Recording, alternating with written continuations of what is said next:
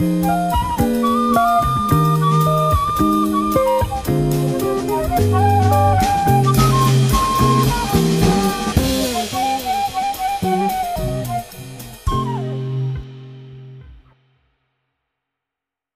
morning, everyone. It's Samila from Menswear by Woman podcast. Welcome to my third episode of the Saturday mini pod. I hope you're all doing very well on this very cold Saturday morning. So I've only got 10 minutes to talk about a few things, and today's episode is going to be a cultural book episode. I wanted to talk about one particular book that I've actually reading. It's called The Ametora by W. David Marx, who talks about how Japan saved American style. Now, this book, I'm still reading it. I've not finished it, but so far I've come across it, and it's fascinating because some of the stories, not the stories, some of what he's written, I didn't know about it as well, about menswear, and it's when you look back on it, you think, oh, yeah, now I can see it.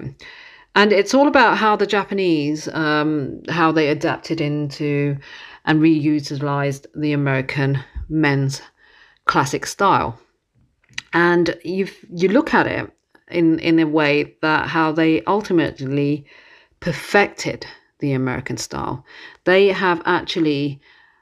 I personally think the Japanese are very stylish, and I'm sure everybody else does. But how they have actually taken on the American style, the American classic style, and if you look at it, they have actually perfected it even better. And it's a fascinating book. It's really good. It's really good. So if you're into menswear, have a read at it, because it's one of those books that you feel like, when you look at it and you read about it more and you are more into the actual menswear, you realize how Japan has made American classic style even better. And how even in this time, in 2023, 2024, they're still using the American classic style. And every time you look at magazine of Japanese guys wearing these amazing shirts, jackets, trousers, like chinos, you realize how stylish they are, and you feel like after reading this book you can actually adapt into it and say, this is where they got it from, but how they've actually changed the culture of it and how they've made it better. So what today's episode is going to be about is about the culture of menswear, how someone else takes something else and makes it even better. And the other book that I would like to talk about is it's a book called This Is Not Fashion: Streetwear Past, Present and Future, which is by King Adzand Wilma Stone. Now this book, it came out in 2018. It's quite an old book, and it basically they show pictures of how the subculture movement have been incorporated in multi-million-pound dollar global industry of high-end fashion. So we're talking about going back to it. It's like how the journey actually begins from the encompasses of punk, Ivy Leagues, preppies, then the hip-hop kings and queens of Harlem, and then you got the movement going back into the British football scene, the culture of the subculture of that part. And tell you the truth, how streetwear had this kind of a cultural trend and cultural race. It was huge at that time in the 80s. It was absolute. As a child of the 80s, a young child, and I don't know if you guys all remember this image that I posted on my story of my brother and his mates, how they were wearing these kind of fascinating, the youth culture that time, the subculture youth culture that time. They were wearing like Lacoste, Fila, Adidas, Nike, the things that you would get youth wearing at that time, or if you look at the 80s classics of menswear, the subculture of youth culture of 80s classics. But after reading these books and looking at these books, I actually kind of started to think about some of the images of my brother and his mates. And to tell you the honest truth, I don't see any of those kind of images in the books.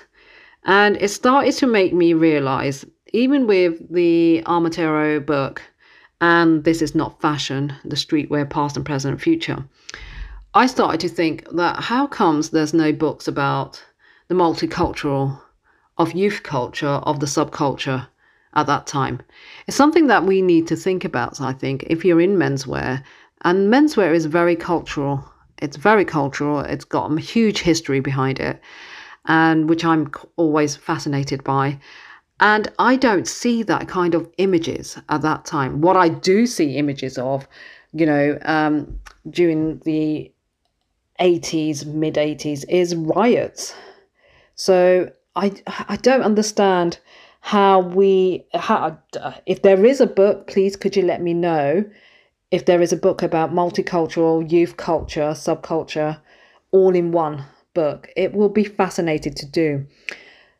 So I wanted to just kind of go into that kind of thing, where I wanted to tell you that how cultural menswear is, and how parts of it so historically amazing to look back and to see what's happening. I don't think we, as I myself, when I was quite young, seeing my brother dressed that way, I was fascinated by his streetwear. Even my cousins were dressed that way. And, even though racism was at its very, very peak, my God, it was huge that time, racism. But these guys were wearing the most amazing streetwear, and when you look at these books and you read about it and you look at what, how America was with its youth culture and how England was with its subculture, with youth culture as well. And then you've got a book about how the American classic was adapted into Japan. You realize how big menswear culture is, actually. It's huge, right? So if you wanted to read some of the books, these two books I would recommend, because it kind of shows what culture is about. And even though we try and not talk about culture in menswear, which we should, because it all links together, all of it links together. Now, I know for a fact that when I actually posted that image of my brother and his mates, and I remember them wearing Lacoste polo shirts, his trainers. I mean, some of the stuff that he used to wear was amazing. And even that time, I didn't know I was going into menswear. I was very, very young. But I found it fascinating. Even though going to school and all that stuff, you'd see some of the guys wearing the most amazing clothes of streetwear. But seeing those kind of images in my head that I remember from, and I've got photos of those kind of images. And that's one of my favorite photos of my brother when he was younger, with all his mates. And you can see the multicultural England.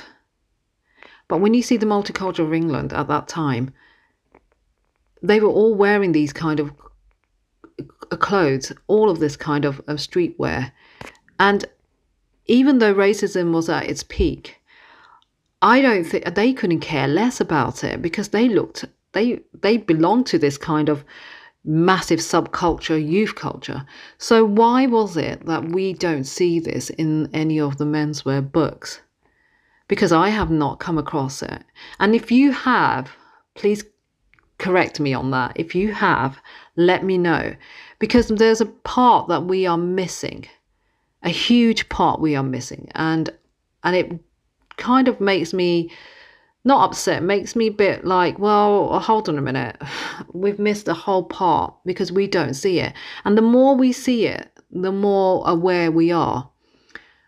I know for a fact that there's a lot of people out there who are younger guys who during the 80s who are wearing all of this kind of stuff, and they've got pictures and all that stuff.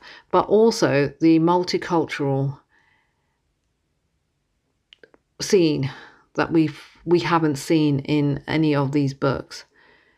If I'm wrong, I apologize, but I know for a fact that I have not seen it. And I've seen a lot of menswear books.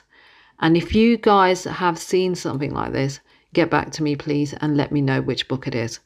So all I wanted to say was these two books, Ametora is one of the books to read, and you'll find it fascinating. So on that note, it's already been 10 minutes. Tuesday is the new episode, so I will see you then. I hope you've enjoyed this little mini pod, and we will talk again. Enjoy your weekend. Thank you.